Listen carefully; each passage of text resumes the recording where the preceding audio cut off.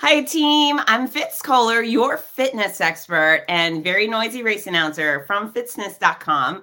And welcome to the Fitzness Show. I am really excited about today's conversation. I met my guest, I think 2 weeks ago today. And what a spitfire she is. She is brilliant and beautiful and delightful and athletic. And boy, has she overcome some real hardships, I believe, with a smile on her face, probably the whole time. And the things that she's accomplished this year alone are pretty extraordinary. So if you're maybe one of those people who thinks I can't or I shouldn't or I won't, and life is hard, this is a show you want to watch. And then if you're one of those people who really appreciates a celebration of life and an incredible story of triumph, well, then this is a story you should watch. So before I go further, I met my next guest at the Donna, the National Marathon to Finish Breast Cancer, as I was doing a book signing. And so many of the things that were going on that weekend and with that race inspired me. So if you do buy this book, My Noisy Cancer Comeback, on Fitzness.com, not Amazon, if you buy it at Fitzness.com, if you use code Donna, DONNA, I will donate 15% of the proceeds to the Donna Foundation, which supports breast cancer research and supports people that are diagnosed with breast cancer. So I am going to stop talking and then continue talking as I welcome my next guest. This is Dr. Dawn Mussallem. Hi, Dawn. Good morning, Fitz. Please call me Dawn. It's Just Dawn. Dawn. So I don't have to call you Dr. Mussallem the whole time. No, I have all my patients call me Dawn. We're friends. My patients empower me. When I met you, I was so empowered and just thrilled. I loved your book. Thank you.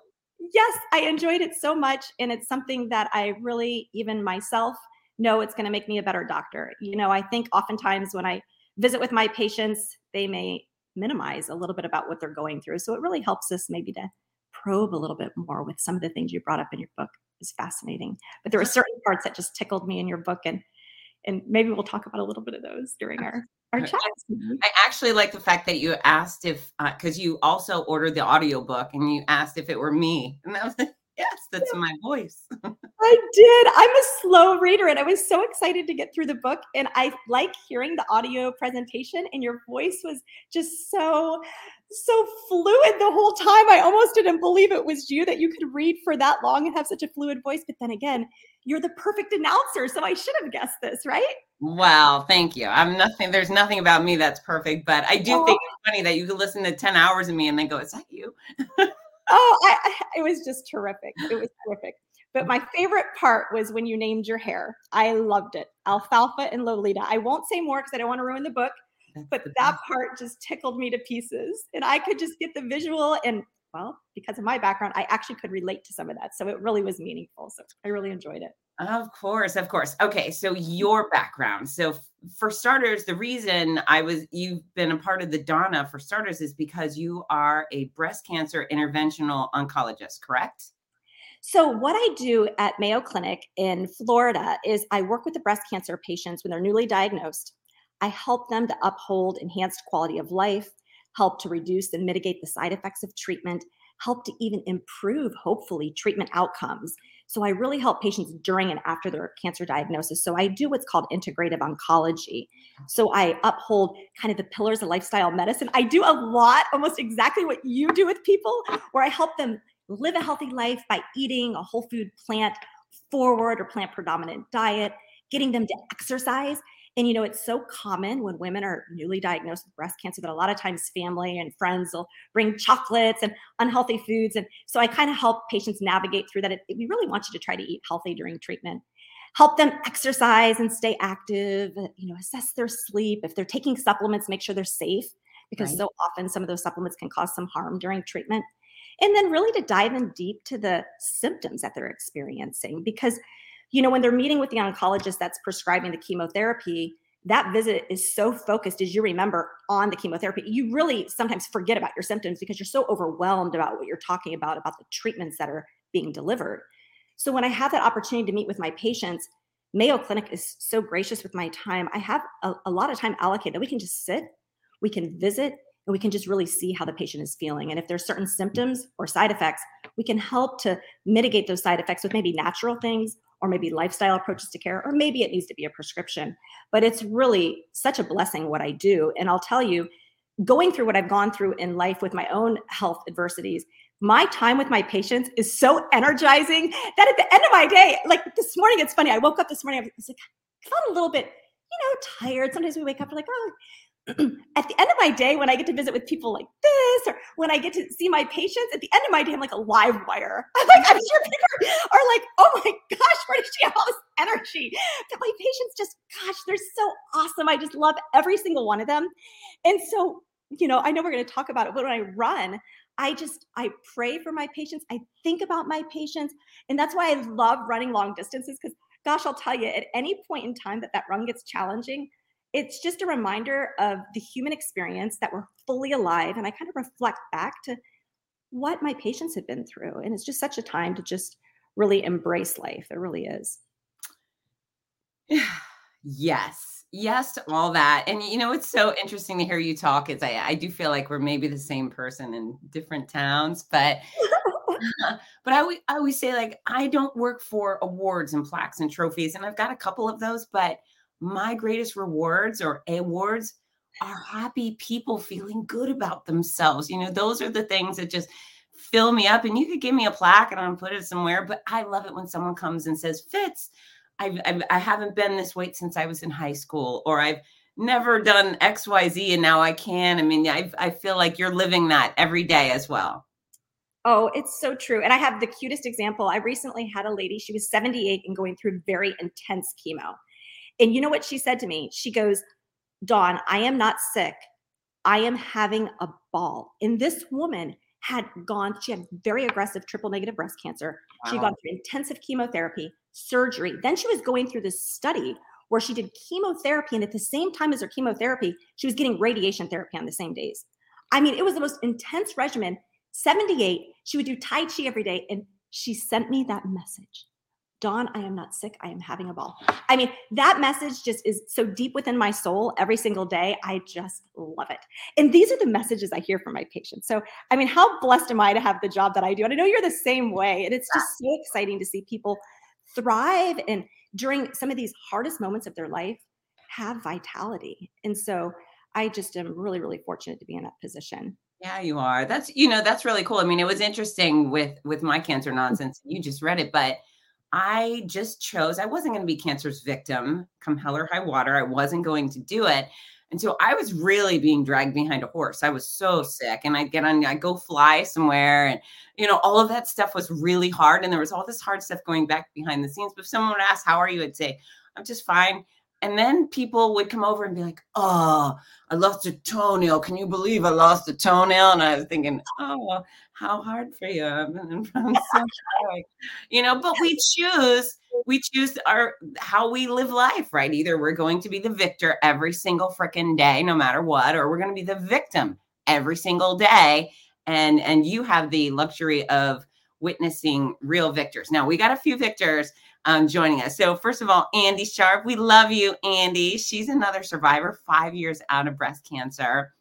Hi, Andy. Oh, Andy was with me at the finish line. Because of Andy, I finished that race. I'm just going to tell you, without Andy and Beth Boyer, another one of my colleagues, without these two amazing, empowering women, I don't know. I think I would have had a really challenging time. Though I did run 25 miles 3 weeks before, so I think I physically could have finished it. There were a few challenges that I encountered during the Donna that really got in my head, and I was like, oh, I gotta finish.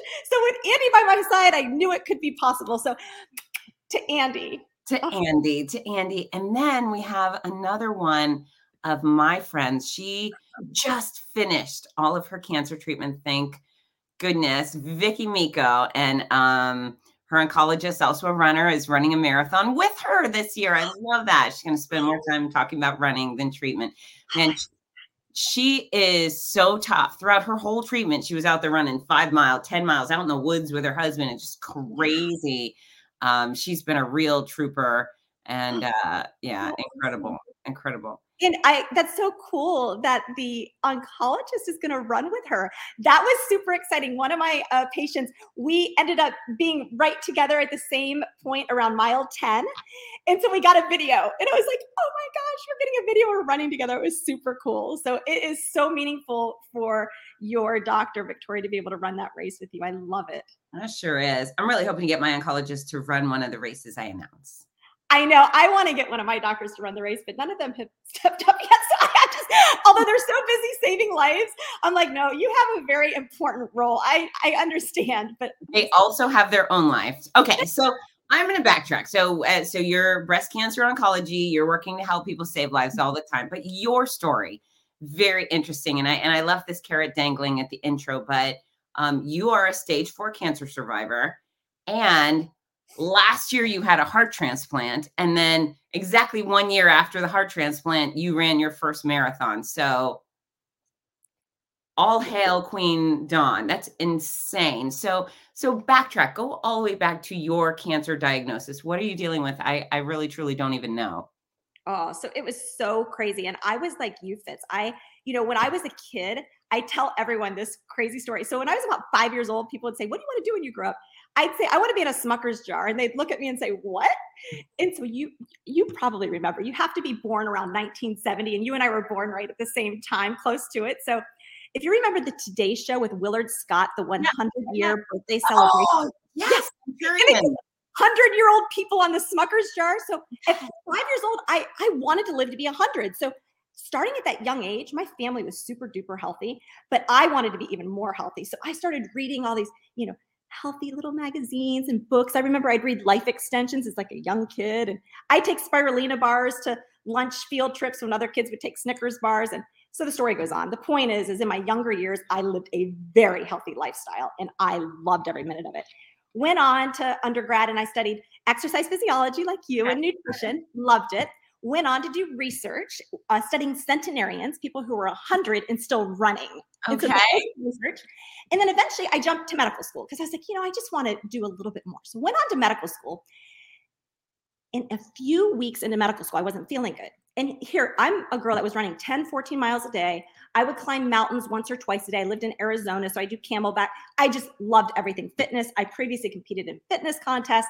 And so it was just my passion and love. I loved everything healthy. Went to see a doctor and like, oh, it's in your head. You probably have asthma. I'm like, God, I feel miserable. Asthma is the worst.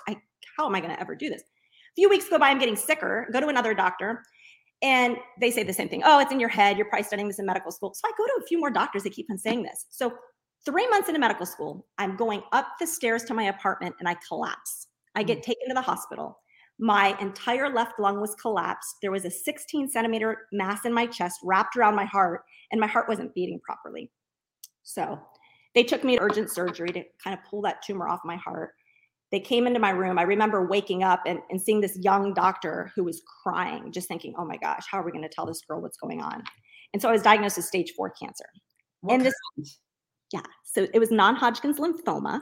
Okay. And it was B-cell lymphoma. So it was really rapidly growing. So all of a sudden I'm like, oh, this is not a good thing. And so this not very nice doctor, here I'm like this 26-year-old girl, like really sweet, kind, innocent girl that just wants to live to be 100 on a Smucker's jar.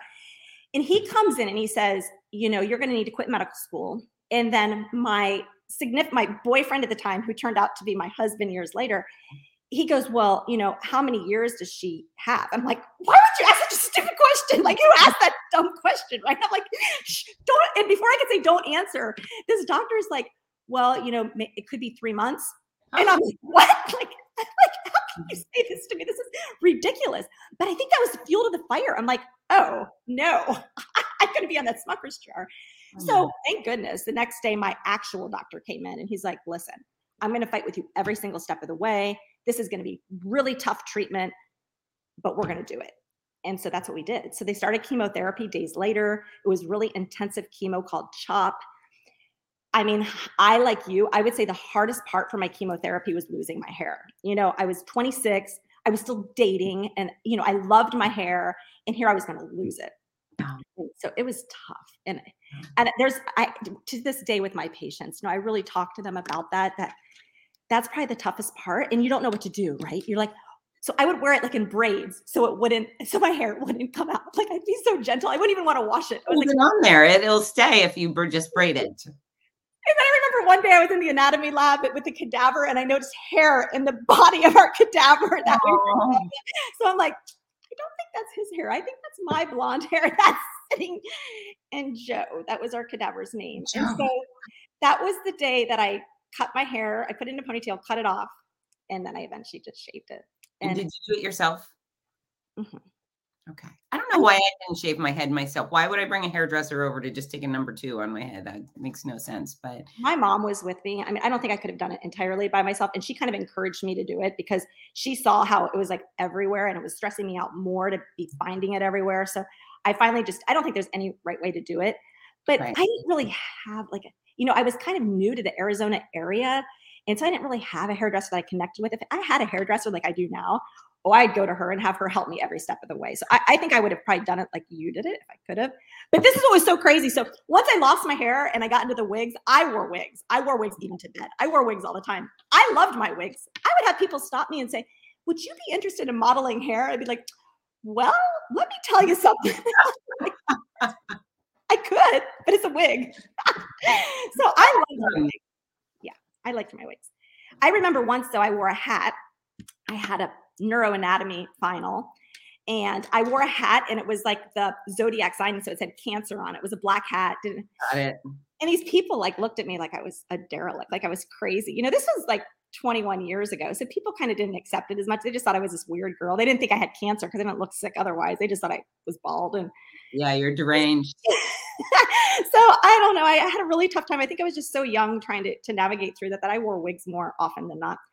So got through my treatment. They did 4 months of chemotherapy. Then I had to do a bone marrow transplant, which was extremely difficult. But all during this time, I really took good care of myself. My oncologist was so amazing.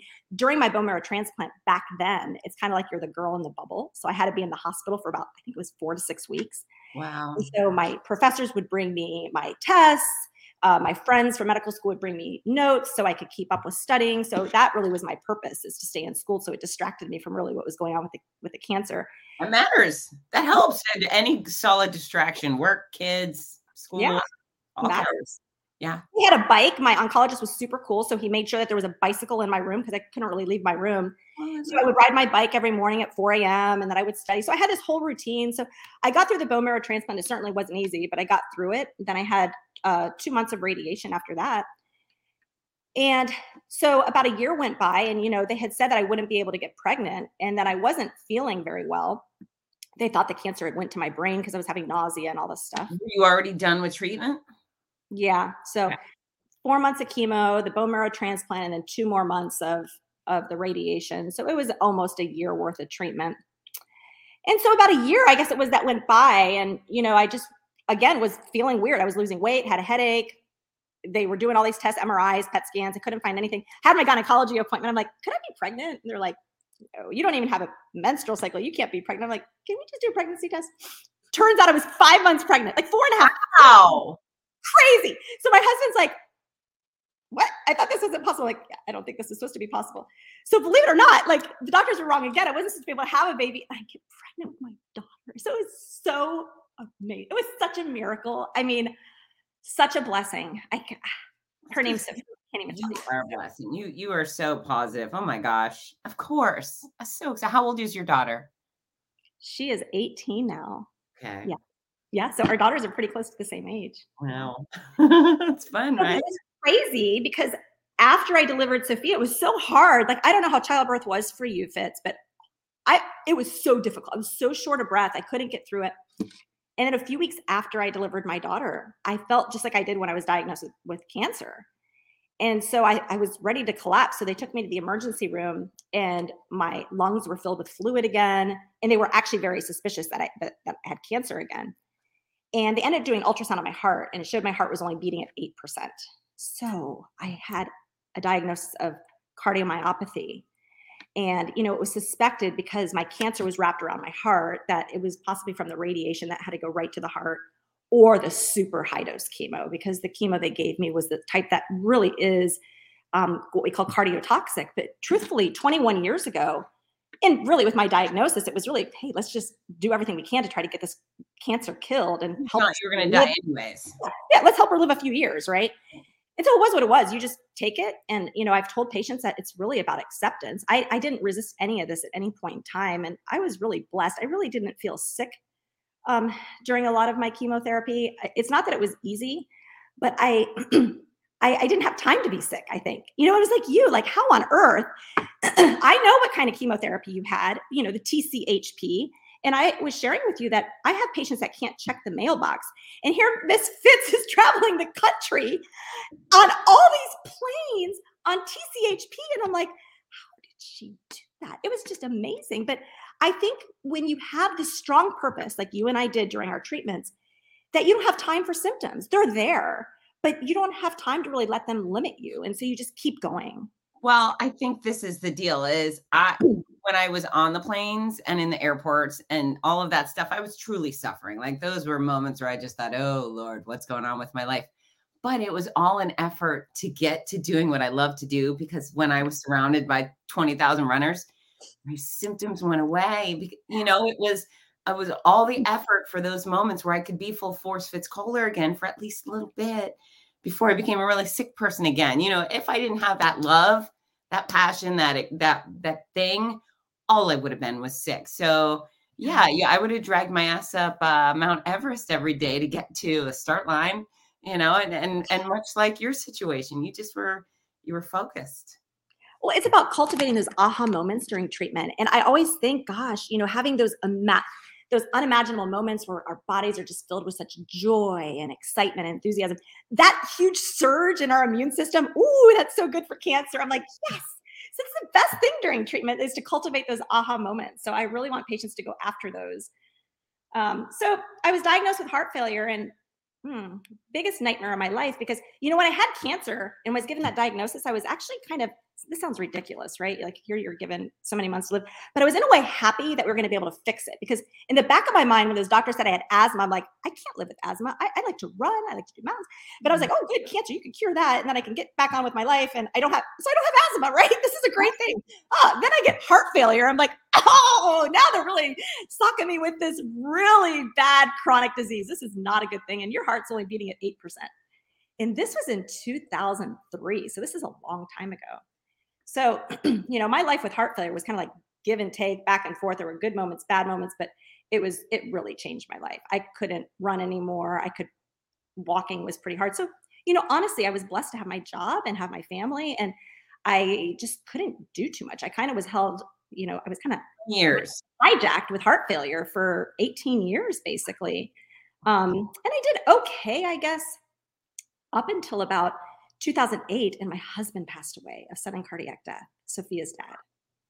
So that was like that was, when you're given a diagnosis, at least for me, I was able to be in control of that. I was able to accept it and deal with it. And I was given this God-given strength and faith to get through it in a way that was right for me. But when someone else dies external to you, it's like pulls the carpet out from underneath you. And I didn't think I'd make it through. Honestly, I was at I have never been depressed in my life. I don't think I was depressed even during that time. I'm really blessed with that resilience to kind of keep an upbeat attitude.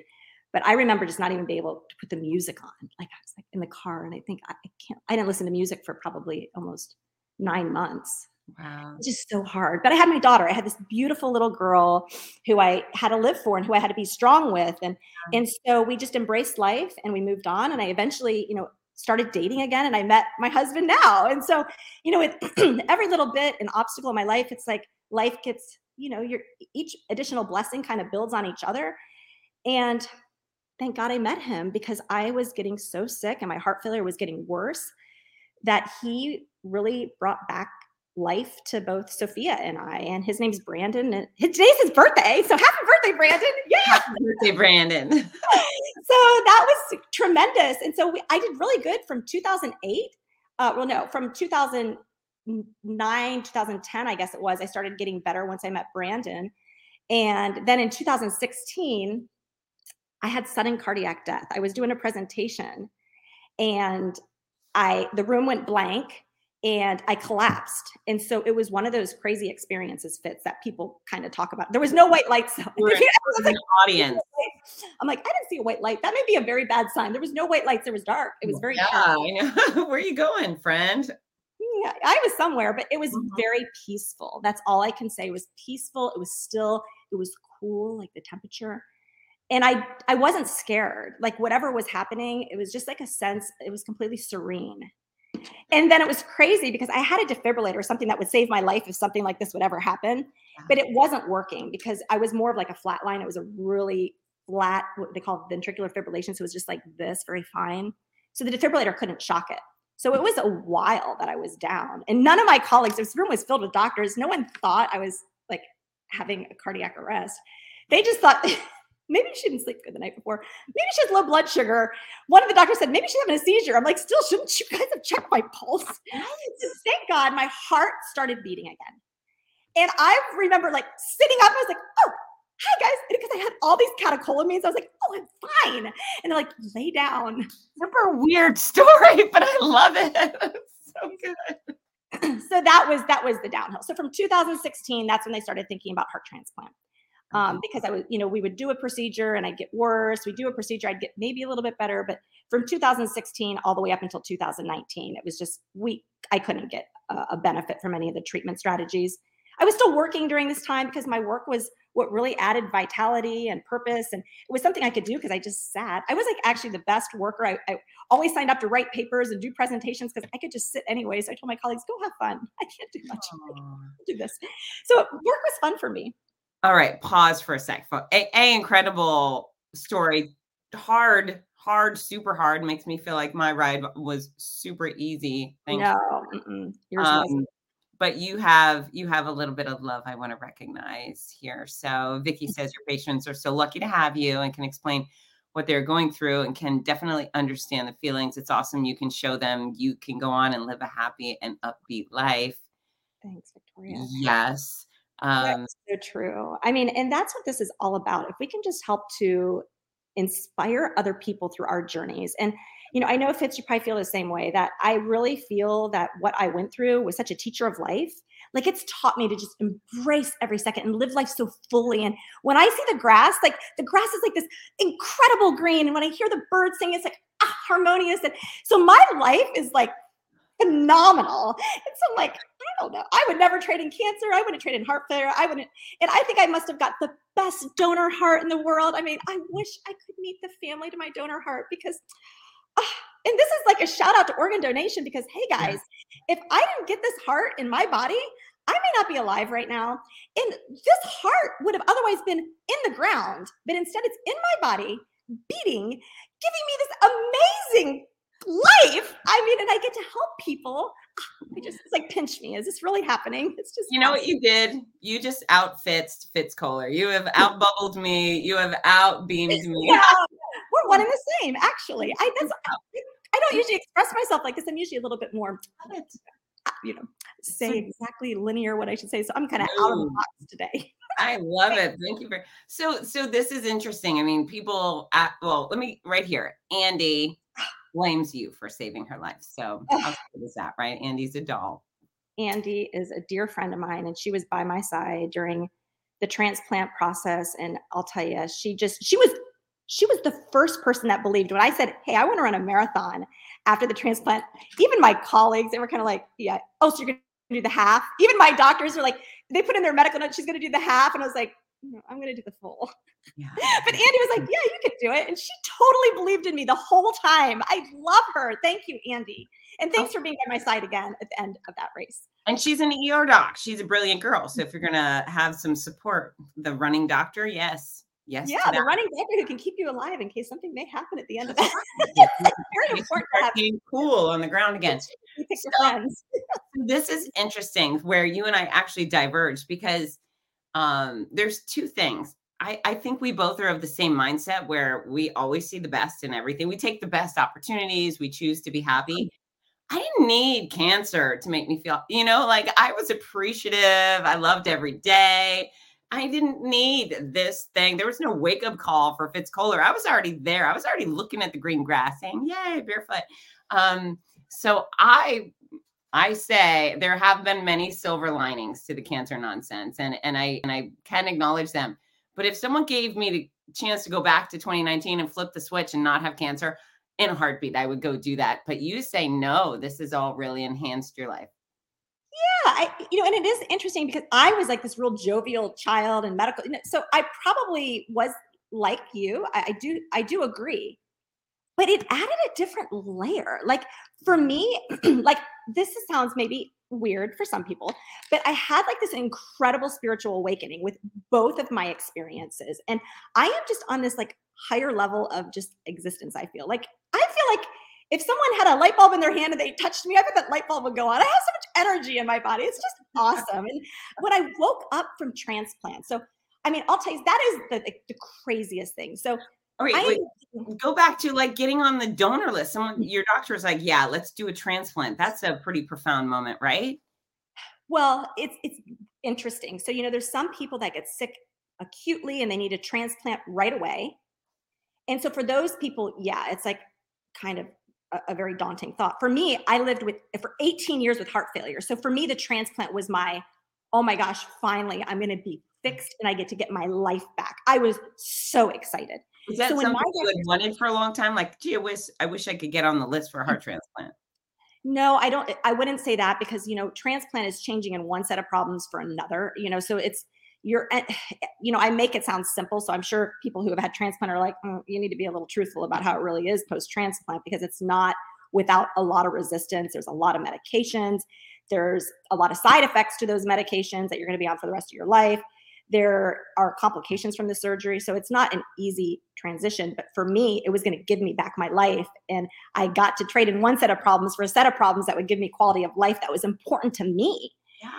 Some people getting a transplant, they may not care about running or climbing a mountain and being super active and adventurous. But for me, that was my vitality for my whole life. And now I'm back on track to living to be 100. And maybe I'll even live to be older than 100 because I got a younger heart. So yay. Okay. That's an advantage. But to answer your question, so in 2019, things got really bad. I couldn't examine my patients anymore. I remember like leaning against the exam table because I felt like I would like collapse examining them. It was so hard just to do a breast exam. And my fingers would be like mottled, like white and blue. My legs would be so weak, they would kind of shake. When I would ask a patient a question and be talking for educational reasons, there would be times that I would feel like I would just pass out and I'd have to like grab the table. It was terrifying. It was terrifying being in my body. And then it was in 2019, I was driving with my daughter in the car and I passed out driving. Mm-hmm. So that was it. So it just got to the point where I couldn't do anything anymore. So did you crash in this car? No, thank goodness. It was one of those things where it was very I knew it was coming on. So I was able to kind of pull over into a side area. And then the blessing was she had her driving permit. But of all times, this poor child had just got her permit. It was rush hour traffic. It was pouring rain. And then here I'm like, honey, because I wanted to tell her what was going on. And I was really like you, open with my daughter, but didn't want to make her fearful of anything during any of this time with the journey. But I said, I'm not feeling really good right now. I think I may pass out, but I'm going to pull over and we're going to be just fine. But if I do, I want you just to go ahead and I think I told her, go ahead and call 911 right now. And it's just everything happened so fast. But thank God I was just like a half a mile from Mayo Clinic. So she was so strong. We switched seats. Like after that episode happened, I was able to kind of crawl over to the other seat. She got into the driver's seat in the rain, somehow figured how to do a U-turn in the car. And I'm just not really all with it. And took us back to the hospital. And she had like crossover. She was just so strong. I was just Poor kid. Mm-hmm. It was really Mom. So that's how I got listed for transplant. I had to wait 14 months and I got more and more sick. And eventually they admitted me to the hospital for IV medications that would help my heart beat stronger. And I wasn't a candidate for like an artificial heart and some of these balloon pumps because I was small. I had the radiation. So I was kind of stuck like in this really tough position. So on February 4th, my cardiologist got the call that there was a heart. He comes in the room and he's like, Dawn, we have a match. And, you'd think you'd be ecstatic. Like, here's been 18 years. I've been kind of waiting for this, like, call. Like, oh, we're going to be able to fix you. Were you working in the hospital or were you just a patient resting in the hospital? I was working. Okay, so you're working and they're like, hey, we're going to do a heart transplant. Well, no, I was actually a patient in the hospital. But while I was a patient, I was still working because I could do virtual work. But no, I was actually a patient. So I was hooked up to IVs that were medicines that went through my veins that helped the heart pump better. Okay. I was a patient, but while I was a patient, I was still working. Okay. Yeah. I tried to work the whole time because it gave me something to do. What else was I going to do in the hospital, right? So yeah, so I worked. I did virtual visits and stuff like that. So I enjoyed it. I didn't do quite as much as I did before, but yeah, I worked. So I knew I was going to have to clear my calendar for the next day because I was going to be getting my heart. But it was crazy. So he comes in, he tells me this, and you'd think you'd be ecstatic, but it was the opposite. Like I was hopeful, but yet I was so confused why I was feeling this way because here someone's going to have to die to give you life. And so it's just, and another family is going to be grieving while my family is like so excited that their daughter is going to get to live. Right. So it was just really, really difficult emotions to process. So I think already in that point, though, nobody had to die. Somebody already did die. Yeah. Right. Right. There's no choice being made anymore. It's that happened. And this is the best thing that could come out of it. And I want everyone watching here to make sure their driver's license says organ donor. If it doesn't, you need to go to the DMV immediately and make sure you and even your kids, if they're restricted drivers, get that on their card because there's a whole bunch of wonderful, positive people out there who could use these organs. And, you know, when we're gone, there's nothing valuable we can do with them. So this is an organ donation. Someone with that mark on their driver's license saved Dawn's life. So yeah, nobody had to die at that point. They were generously saving your life. They were doing their last heroic effort, right? Yeah. I mean, it really is the ultimate gift of life. I mean, you're exactly right. And thank you again for, I mean, how you announced at the race the importance of organ donation. I mean, I'll tell you what, that is what this is all about, right? This is about something so much bigger than me. And if that message can get out there, it is so, so very important. And what's interesting is, you know, the majority of Americans believe in organ donation. Everyone listening is saying, oh yeah, I completely believe in organ donation, but only about 58% of people register. That's the problem. People, like you said, just don't sign up. You know, you can even sign up on your iPhone now or your health app. You can go to Donate Life America and sign up. You can go to your DMV. It's super easy to sign up. Or just tell your family, like, hey, if something happens to me, make me an organ donor because, man, I saw this girl and she had so much energy and I want to like keep having this aha moments with someone. And hey, this is how every transplant recipient lives. They are all so grateful. I have not met a transplant recipient who doesn't have an amazing story, who isn't just so gracious and loving for what their donor gave to them. And so it really is an opportunity to, you know, transform the finality, you know, the finality of death, to get rid of death, and then to transform it into purpose and reignite life. That is really what this is all about. So I agree. So that call was really emotional, but I'll tell you what, the next day when I went down to the operating room, you'd think you'd be terrified, right? Like all my other surgeries, and I've had so many surgeries, I would always pray so hard to God, like, please let me wake up. Please. I was always so scared. This was the first time in my life I saw my surgeon in the room and I had complete peace. Like, I was like, oh my gosh, this is happening. Like, I am going to wake up in a few days and my heart is going to be beating and I am getting my life back. I had no fear.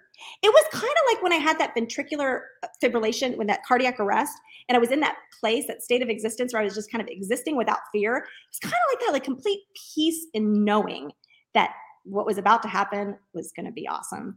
So a few days later, the surgery was a little complicated, like long surgery. The next day I actually bled. So I had to go back to the operating room. They had to reopen me. And then, so things were really kind of like touch and go, but guess what? I lived. Survived. Thank goodness. His heart was so strong.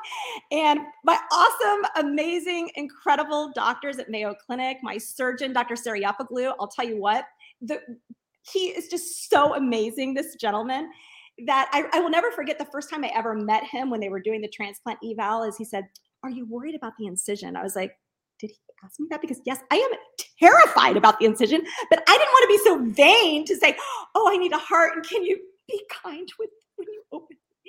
And he did the most beautiful incision. It's not big, like mine's like tiny. It's Really? yeah, like, it's not, I mean, it's still big enough, but it's not up here so I can wear a top and you don't necessarily see this really huge. And he didn't do staples, he did glue, and it was this beautiful incision. Poor guy had to open it back up again. But it looks actually pretty good. So I was so happy that he cared about that. But I always joke, I say, I think you put magical sutures in my body. And I think that's why I'm like, so it's like these little energy sutures. I don't know. They're pretty awesome, whatever he did. So yeah, so I woke up when I finally was able to wake up from that the little bit of sedation they have while you're intubated. That's not very fun, by the way. No, no. Intubation, extubation. That's a whole story in and of itself. That whole extubation process is just the worst. I mean, I'm not going to try to sugarcoat that. But once that tube is out and you're like kind of breathing on your own again, it's like, I'm alive. And it was so cool because my heart was like, I hadn't felt my heart beat for 18 years. I was like, Wow. oh, there's like, it's like this big beat. My hair, I remember it like kind of whistling on the bed because it was like kind of scratching the bed. Like I could hear. It was just like, oh, my body was warm. I was like, oh, my face was pink. My fingers were like pink for the first time in years. Yeah, and for everyone who doesn't understand, her circulation stunk. There was not a lot of oxygen getting to her muscles and her organs, and that's why she was turning blue and feeling bad all the time, is lack of oxygen to everything, right? Yeah, that's exactly right. When your heart doesn't pump, the blood's not going to where it needs to go. I mean, it does, but it's not going to where it needs to go as effectively as it should. And man, once you get that pump in there and it's pumping that blood where it should go, it's like, whoa, this is what life, I forgot how good life really was. I could think again. I could talk again. Boy, I talked everyone's ear off. If they came in to see me, they're like, oh, make sure you got some time because she's not going to shut up. And I'm talking your ear off and everyone else's ear off. I love it. We're welcoming of the ear talking. Hey, just a little pause because your mom has chimed in, and I had the great luxury of meeting your mom a couple of weeks ago. She says, my lovely girls, you're both amazing and so inspiring. I enjoyed the visit. So many emotions and memories. She loves you. You're welcome. You're welcome. Oh, and she was the best. She was my caregiver. My poor husband, I was like, sorry, my mom's going to be my caregiver. It was COVID. So you can only have one person in the hospital with you. And she would brush my hair and she'd make sure I'd have I was like, make sure I don't, I look kind of decent. So it was great. When I took my first steps, there's a picture with a hair in a ponytail and had these perfect curls. Oh, okay. Wow. I'm like, thanks, Mom. That looks nice, that picture. But she made sure looked like as clean as I could be and I smelled good and stuff like that. And the hospital nurses, of course, are so wonderful with that too. But Mom, you're the best. I love you. That's so sweet. That's so sweet. And it's interesting. When I was diagnosed, I really felt bad for my mom. I'm a full grown up and whatever, but and she happened to come here the day I was getting my biopsy or the day before. And I thought, oh God, I got to tell her. And I was like, it's probably nothing, but I just kept thinking, oh no, she's not going to like this very much. I felt bad for me, but I really felt bad for her. So to watch your child suffer not only cancer, but then heart failure and the fear that she must have endured for so long, this is really has to be such a breath of fresh air for both of you. It was really a blessing. And you're right. I think that sometimes our diagnosis is so much harder on our families, your children, your husband, your mom. You're absolutely right. We're given that inner strength to kind of pull through, but the poor family is just terrified what could happen to us. Yeah. And given the choice out of all of us, I felt like, thank goodness it's me. Thank goodness it's me. If it's got to be one of us, they picked the world picked the right one. You're right. It's so interesting because I don't know, I always kind of try to reverse it. Like, gosh, would I have been as strong as my family was for me? And I mean, they were so nurturing and loving and just amazing. I was just so blessed through it all. And most importantly, world, just keep your hands off my kids. That's it. Burn this place down if you touch my kids. I agree. I mean, that's when people are like, oh, your story. So I'm like, I hear so many stories in life and, everyone has a story and there's so many powerful stories that we can learn from, but you're right. When it comes to children and our loved ones, it's really hard to see anything happen to those we love. So, you probably don't know him, but this is Dr. Brian Solberg. He's an anesthesiologist and he has, I'm going to say it wrong, but he's had spinal cord injury and I think he was told he would never walk type thing. And instead he's gone on to do 225 marathons on foot. and he wears braces on his legs, and he runs with a guide and a cane. He calls it shuffling, but I think if Brian and I were to go out and run a marathon together today, he'd kick my butt. He's so awesome. He's also so positive, and he supports so many other people. So I know he's in California jumping up and down cheering for your story, Beth. I hope to meet him. Oh, hi, Brian. I hope to meet you one day. He's so lovely. So lovely. Okay. So listen, you get the heart transplant. You're feeling great. You decide to run a marathon, but I just can't wait any longer. I'm going to show the little video of you coming through the finish line. Okay. Yeah. I can't wait anymore. All right. So everybody, this is 2 weeks ago. And it specifically, this marathon is exactly 365 days after your heart transplant, correct? Yeah. Yeah. I still can't believe it happened. Like, this is amazing. Faith. Here it is. Here's her finish. I think it is her.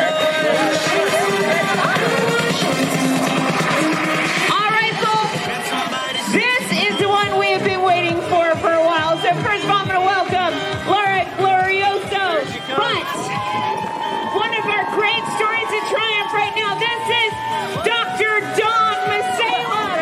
Not only a stage 4 cancer survivor, but 1 year ago she had a heart transplant. That is a brand new heart in this little woman.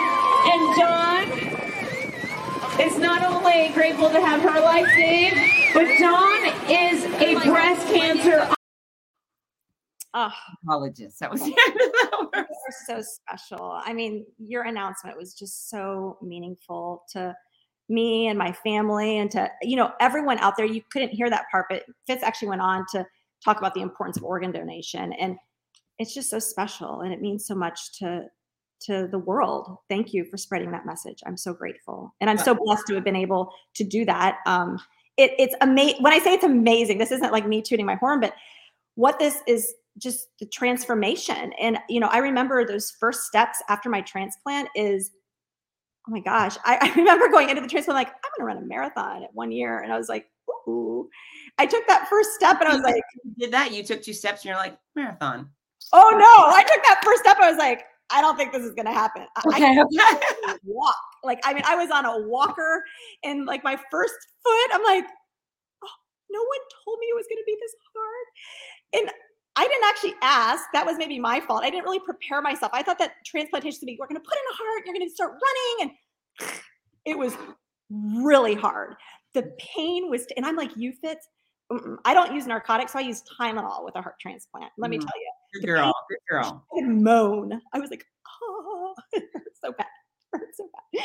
But the narcotics make me so sick, just like you. So gosh, I wish we could create a medicine that wouldn't make people sick but could get rid of pain. That would be really nice. But so here's just a little pause on that topic. I don't like being out of control, period, end of story. I don't want to drink too much. I don't want narcotics. I don't want anything that prohibits me from saying the words I want to say, moving the way I want to move, et cetera, et cetera. However, I think that the world is far too afraid of pain.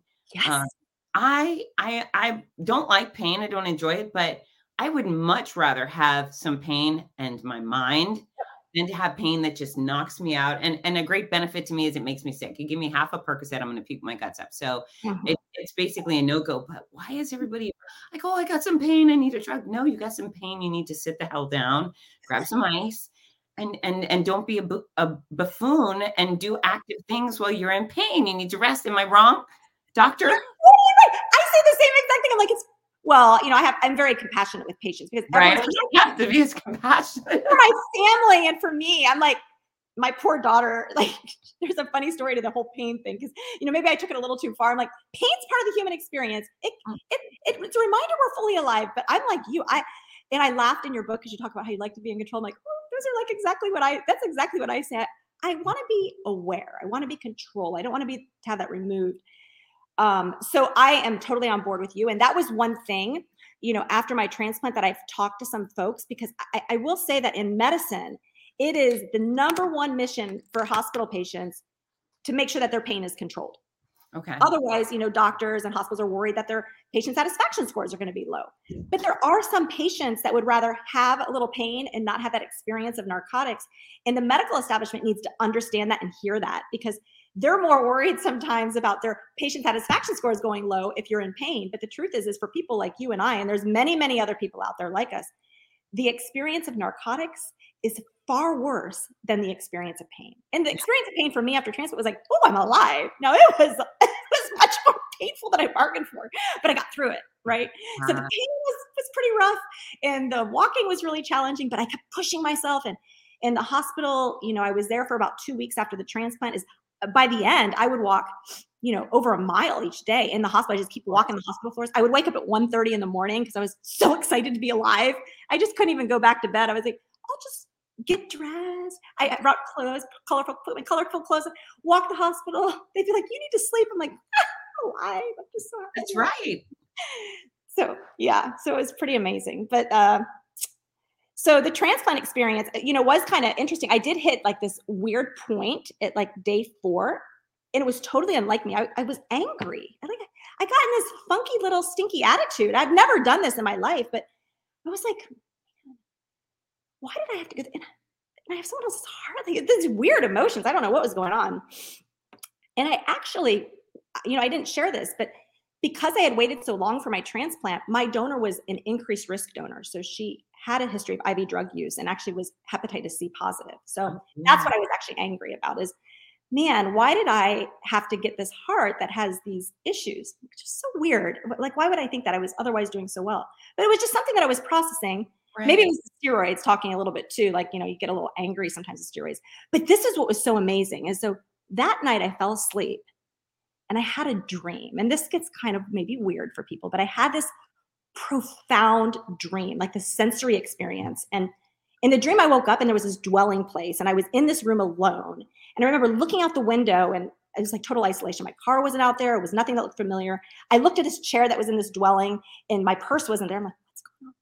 And so I remember in this dream, like kind of crawling out the door and there was grass, this long grass, and it stuck to my leg. And you know how grass that kind of like sticks to your skin? Sometimes. Yeah. Long blades of grass. So it would stick to my skin. I was kind of crawling through the grass and I flipped over and there were these clouds and like the air, and these clouds were big and billowy and blowing, and like my hair was blowing in the wind and the grass was, and I could almost smell the air. And off to the distance, there was like this community of people that just had this blissful existence and laughter and families playing and just pure innocence and joy, just like the purity of life. It was gorgeous, this dream. And this voice came over me and it said, Grace. So it's like really powerful. So I woke up and I'm like, And I had this complete sense of acceptance and love and just compassion and warmth. And I was like, I'm just so grateful. And those negative emotions totally transformed to this point of just complete acceptance, to think, oh my gosh, maybe my donor, I don't know what her situation was. Who knows what the situation was? Whether she may have had a great life or maybe it wasn't a perfect life, regardless, I'm going to be sure that I give her a perfect life of just true, authentic happiness and purpose and joy and meaning.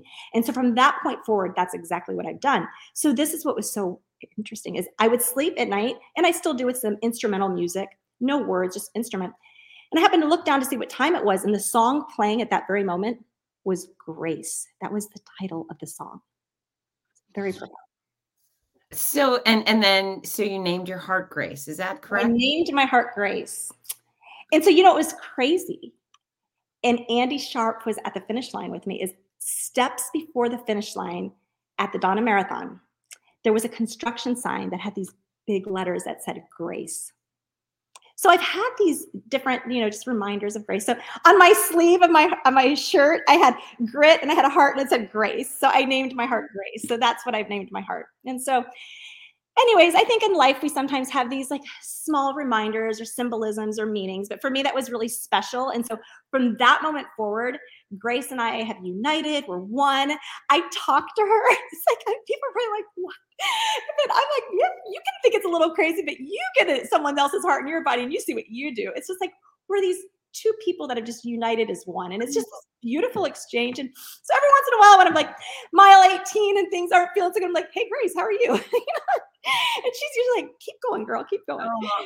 So that's interesting. I mean, I had blood transfusions, and I remember being like, who are these people? You know, who are these people? First, I thought maybe a little leprechaun-like person. And then I thought maybe a rapper who barks, because I always thought that would be fun. You know, there was all these different things. And eventually I couldn't put a name or a face to the blood that was infused into me. I just thought, these must be really nice people. They donated blood. So how wonderful were they? But I think if it were whole organ, Grace, I feel probably is like you. I bet it's just a very generous, caring person and positive. And she's so excited to get to live on and run a marathon with you. And then, so of course, the word grace shows up towards the end of your marathon. But there was another bit of voodoo magic going on, because your bib number spontaneously was 365 days with my heart. And that's what the number was. And I even asked Amanda, I said, hey, Amanda, at the end of the race, did you guys plan this? She's like, no. It's like, oh my gosh, it's like really simple. So it's like, gives me chills. It's like really pretty cool, isn't it? Yeah, it's super cool. And, you know, just everything about you breathes positivity and success and life, you know, and you live and show people the way, because I know there's some people, I mean, my people are pretty awesome people. Anyone who's watching, because they watch the Fitzness show, they're probably pretty gritty and they're adventurous and they're living fully, but they probably could use a kick in the can. And that's you out there living your best life, you know, and I think that's the best way to kick people in the can, is just go show them it can be done. You can do hard things even after hard times. Yeah, I agree. And, you know, we want to just embrace every moment, live fully, like it, and live a life that's filled with meaning and purpose, and one that, you know, tries to make the world a better place. Have some love. The world is filled, you know, a lot of social media drives so much, you know, unhappiness. I hate the word hate. I know you talk about that in your book too. Yeah. I don't like that word, so we'll just say unhappiness, but I just want to cultivate joy, you know, and just really that blissful experience of just being fully alive. That's really what this is all about. And I don't think you have to have cancer, like you said, or heart failure. You know, we should be able to do this without that, but sometimes we have to go on these journeys of self-growth to really get us there.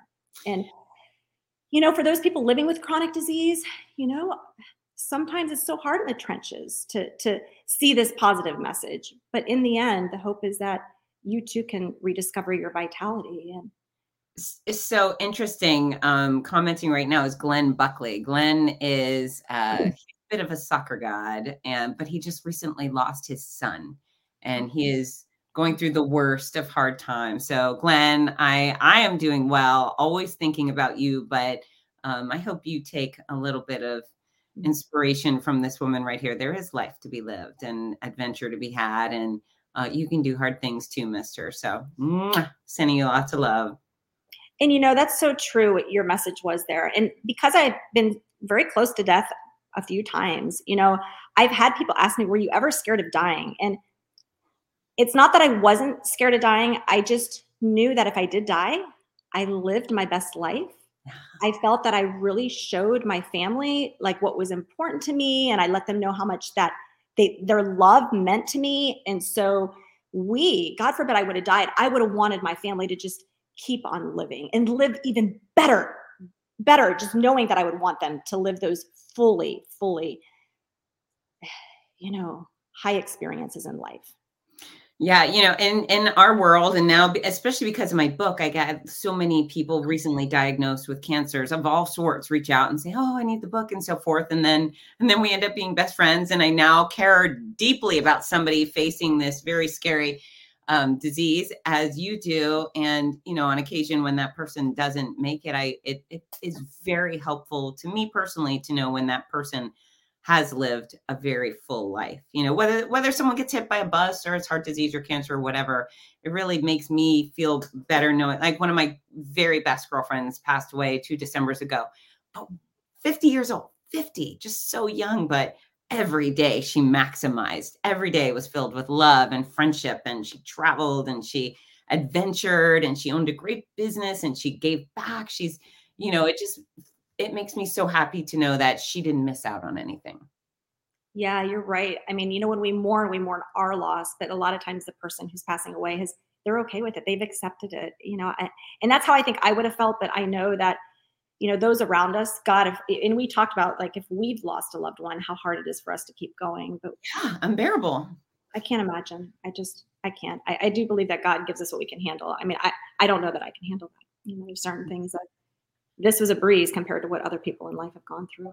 That's right. So you and I, if someone in our family had to be chosen, bravo, thank you for picking me, magic man in the sky, lady in the sky, universe, whatever it is, whoever makes the choices, I was the right choice. Okay, so I could talk to you forever, and I think you should come back on the show to talk about other things, but I normally wrap things up with a bit of fun questions. So are you ready for some fun, Miss Dawn?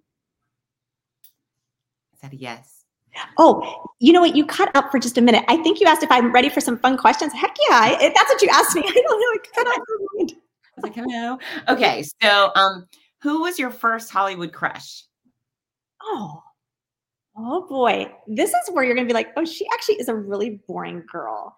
So this sounds totally crazy, but I was one that was never really like into that kind of stuff much. I was kind of, I don't know if I was geeky. My daughter is probably listening and she's probably like, oh no, Mom, you were probably definitely geeky. So, okay, I know what I would say. This is really weird. So it was probably Arnold Schwarzenegger because I loved his muscles. Yeah, that's actually who it was. Because when I would be on like field trips and girls would be reading 17, I would get Muscle and Fitness and I'd be like, oh, I love all those muscles and fitness. So that sounds really corny, but that would be the truth. So I'm going to be just totally transparent. Yeah, that's okay. I still really like him though. Yeah, I think a lot of people had the hots for Arnold, especially back in the day, right? Yeah. Pump you up. Okay. A little further. Maybe I'll add to that. Arnold. Brad Pitt is really cute too. Yeah, I thought Brad Pitt. I thought he was very handsome. Mm-hmm. Yes, he is, and he gets better all the time, which is rude and fabulous. I appreciate Mr. Pitt. Okay. If you were to run a marathon and you could only listen to one song the whole time, it had to go on repeat, over and over and over, what song would that be? This is weird. My husband's like, that's a boring. Dancing in the Moonlight. I love that song, and I keep on playing by Jubal. I say it wrong, but I love that song. Dancing in the Moonlight. I'm an awful singer, so I won't even do it. But yeah, I love that song. It's the best. It's okay. It's low key, but I like it. I like it. Low key. No problem with that. Yeah, I need something sometimes to calm me down a little, so it's a little calming. So yeah, I love that song. Slowly roll, Dancing in the Moonlight. Are you a salty or a sweet person? I'm a whole food plant-based person, plant-only diet. So I'm super strict with my diet. So I'll say sweets, but my favorite sweet food would be dates. So it's like kind of like I'm really weird with diet, but I love what I eat and it gives me so much energy. And I really try to get my patients to eat like I do to the best of their ability. So sweet because it makes me sweeter. Wow. Yeah, I'm a vegetarian. Are you? Oh, good. I am. And although I believe it's very, very healthy, it's mostly because I have friends who are chickens. I just love the animals so much. So I just can't do it anymore. I'm such a bleeding heart. But anyway, I used to be sweet and then chemo, and now I'm salty because chemo, you know how it kills your taste buds, and then all of a sudden they came back as different taste buds. And so, yeah, I used to have a sweet tooth. That's okay. It's good. I eat less muffins. Come on. It's okay. Dawn, what makes you cranky? I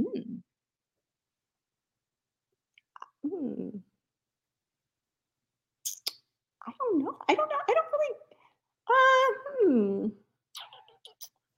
No, I don't really get cranky. I don't really get in bad moods. What can get me cranky? Are there any bad habits that people have that bother you? No, not really. I don't know. That's a bad one. I'm trying to think. What kind of what would derail me a little bit, maybe? I don't know. I may have to come back to that one. I may have to think about that one. Right. But, yeah, I don't know. Not too many things really make me cranky. I kind of just like am in this like little bubble of like happy joy. It may be like toxic positivity. I've like read about that before. I'm like, ooh, I need to be careful. But I do acknowledge the fact when other people may not have good moments. So, but I don't really have any of those. And I certainly don't have any since my heart transplant, because I am just so happy to be alive. There is no reason to get cranky about anything. The last time I was cranky was when I shared that dream. That was, and so I am never inviting crankiness back into my life. That's for sure. Okay. All right. Well, that's a good response. It's a really good attitude. If you were to sing karaoke, what song would it be? Oh, Fitz, I'm the world's worst singer. And anyone who knows me would be like, you are the worst. Gun to your head, you have to sing karaoke. Oh gosh. I must be the most boring person in the world. Boy, see, this is like terrible. Like, why can't I sing songs? Like, I don't know. Dancing in the Moonlight, perhaps. Yeah, maybe. I was going to say that, but I was trying to think of something different, like a fun song or something. So I will say that my favorite song growing up to sing, like in the mirror where I like put the lights down, would be Sheena Easton's Strut, like strut down. Yeah, that's a good one. Hey, listen, this is for those of us with unlovely singing voices. Oh, I have one. Actually, no, Oh, Mickey, that's my favorite. Oh, Mickey, you're so fine. Yeah, that is it for sure. Yeah, that's my favorite one. Oh, Mickey. Mm-hmm. All right. Okay. Well, you could do that. And that's the secret. If you don't have great voices, you got to perform. Yeah. Oh, yeah. I can perform. Oh, Mickey. And, you know, they wore cheerleading skirts. So that's like totally like up my alley. I just love cheerleading skirts. Yeah. That's a perfect answer. And I will look forward to dragging you out some night and we'll go do that. Okay. What is the weirdest thing you've ever kissed? Oh.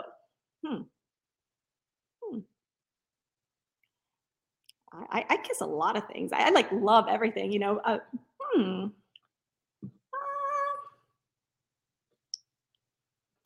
kiss my dog all the time. It's like crazy how much I kiss my dog. The weirdest thing I've ever kissed.